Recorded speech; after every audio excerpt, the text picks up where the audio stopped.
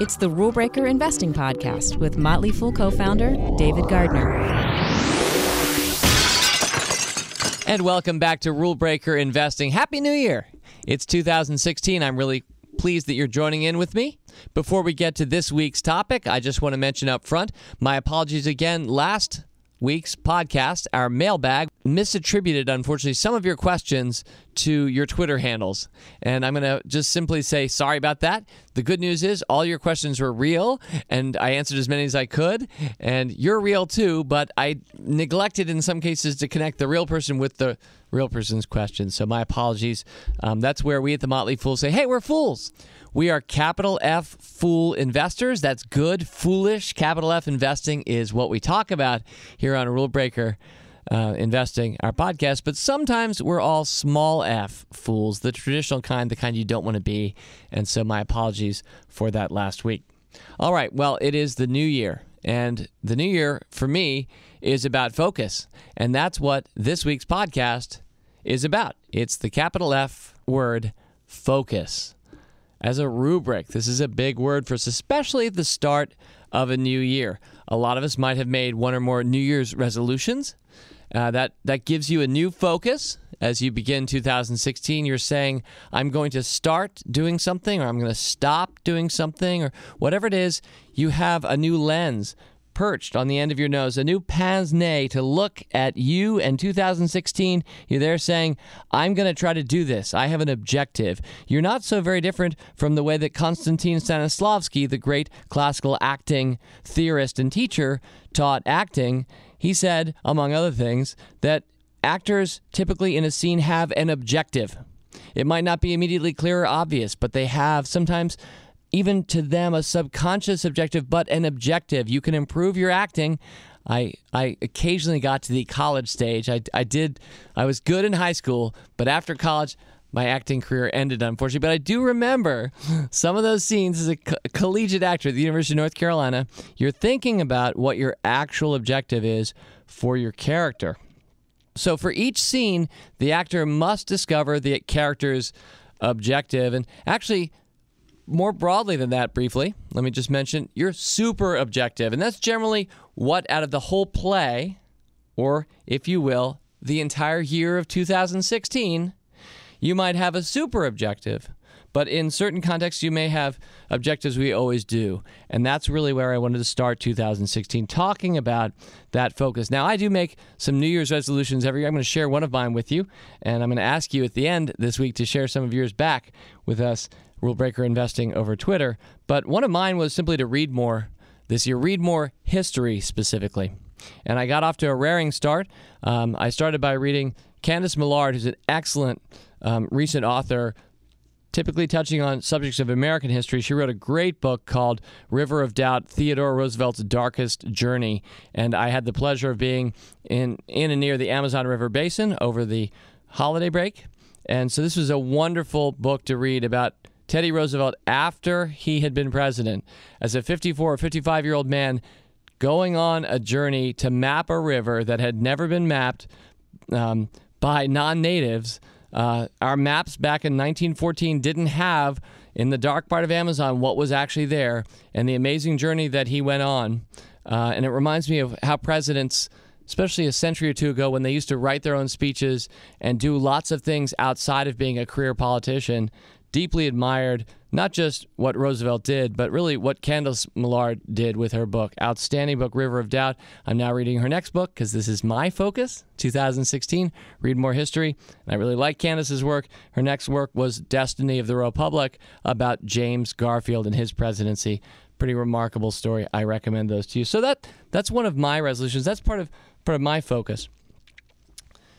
Focus is an interesting word. You know, if right now I ask you to focus on the color red and look around you wherever you are, you're going to start noticing all the things that are red. And I'm sitting here in our studio and I see a red light. So there's red. I see my red Post-it notes around me. I see a silly looking Muppet doll above my producer, Rick Engdahl. It's not Rick's, I don't think, but it's just one of those silly things we have kicking around Fool HQ. But I'm only noticing the things that are red. And when you can bring that kind of focus, it causes you to see the world differently. You're tuning out everything that is not red in this case, And you are, wherever you are, whoever you are, you're seeing the things that are red. And that's kind of like how to succeed with your New Year's resolutions. When you say, I'm going to do this, and you focus on it, it changes how you view the world and then how you act within the world. You know, we hear it, the fool. I mean, that's a key word for me, fool. That's a fun word to focus on.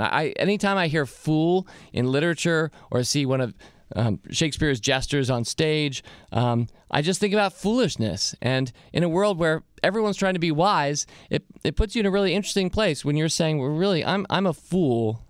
And that's different, and I'm taking a different approach. And so whenever I think about the Motley Fool, I think that we're trying to educate, to amuse, and to enrich, which is a phrase we've used since the first day of our website back, really, AOL, before the web, in 1994. That was right up on our front page. And that's how I think about foolishness. That's how I think about all of our podcasts here at the Motley Fool.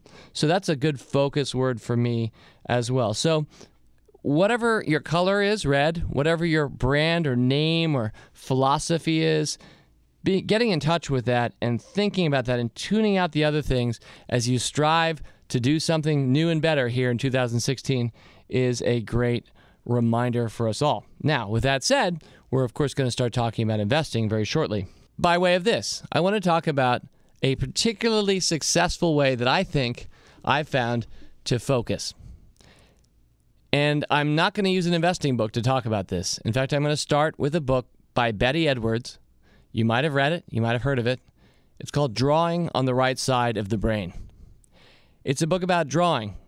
So if you're like me and you're still doing the stick figure thing, even in your 40s, and you never really progressed in your own drawing, pick up this book if you have any ambitions at all. I did a couple decades ago, and while I didn't really keep it up, what happened was remarkable.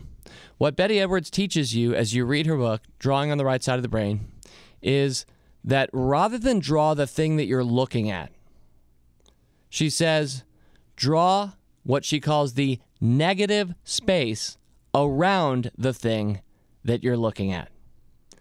I'm not trying to sum up her whole book in a single line, but if I were forced to try to do so, it would be something very close to that.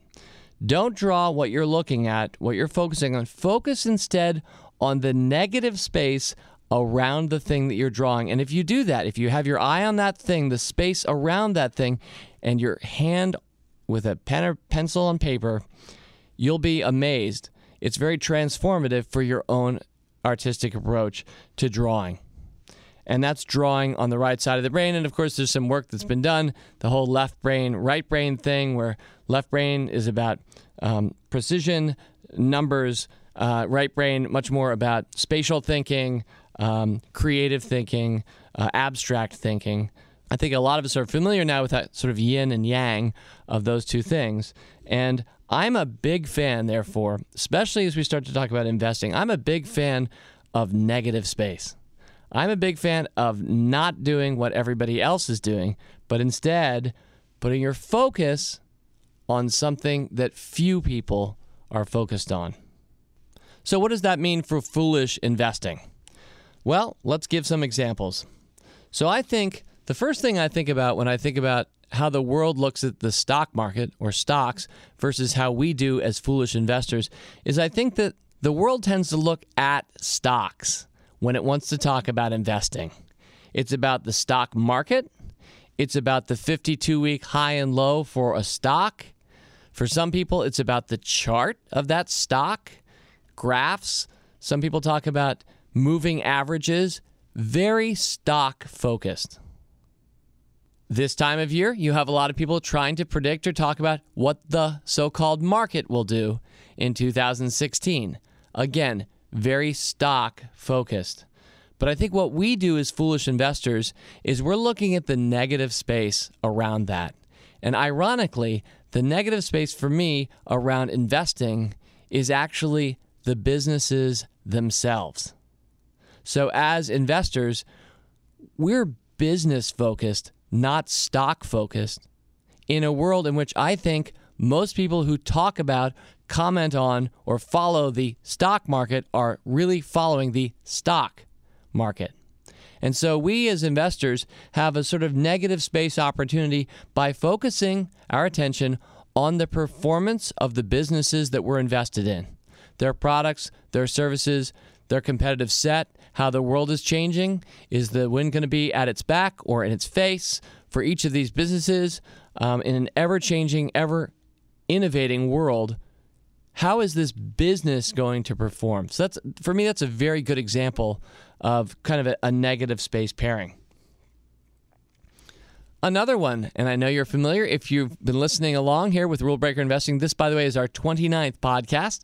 We started last July. If you've been listening to many of our 28 so far, you'll know that another example of what I think of as negative space is that we tend, as foolish investors, to look at the long term in a world in which most people looking at the stock market are looking at it in a very short-term way. Turn on CNBC. I rarely do it. Turn on CNBC. It's all about not just today or this hour. It's generally all about this minute right now. Where is the market right now? Where is your stock? I remember pre-internet, I'm sure you do too, if you're 49 years old as I am, you'll remember actually a precursor to CNBC was a television channel called FNN, the Financial News Network, and I think that was the first one, and I loved it at the time, the first one that put ticker symbols sliding across the bottom in the same way that ESPN today does it for sports and sports results.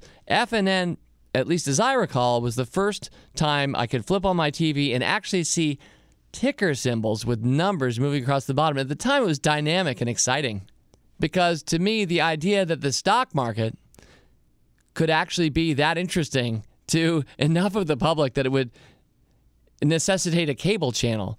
Or how about the magic of seeing your ticker symbol go flying by? Maybe it was AOL back in the days, and seeing where it was priced. Seemed really interesting at the time until, of course, the internet showed up and made it so that we could all just quote our stocks anytime we wanted. But again, very minute-by-minute oriented. So not only are the markets covered on such a short-term basis, but that naturally bleeds out into the thinking of all the people who are coming on to the programs, as well as, of course, by association, you and I, as we watch and listen to these stations and shows, we're just so short-term oriented. So that's what most of the world is doing. Therefore, the negative space and where we want to place our focus is 3 years from now, not 3 hours from now.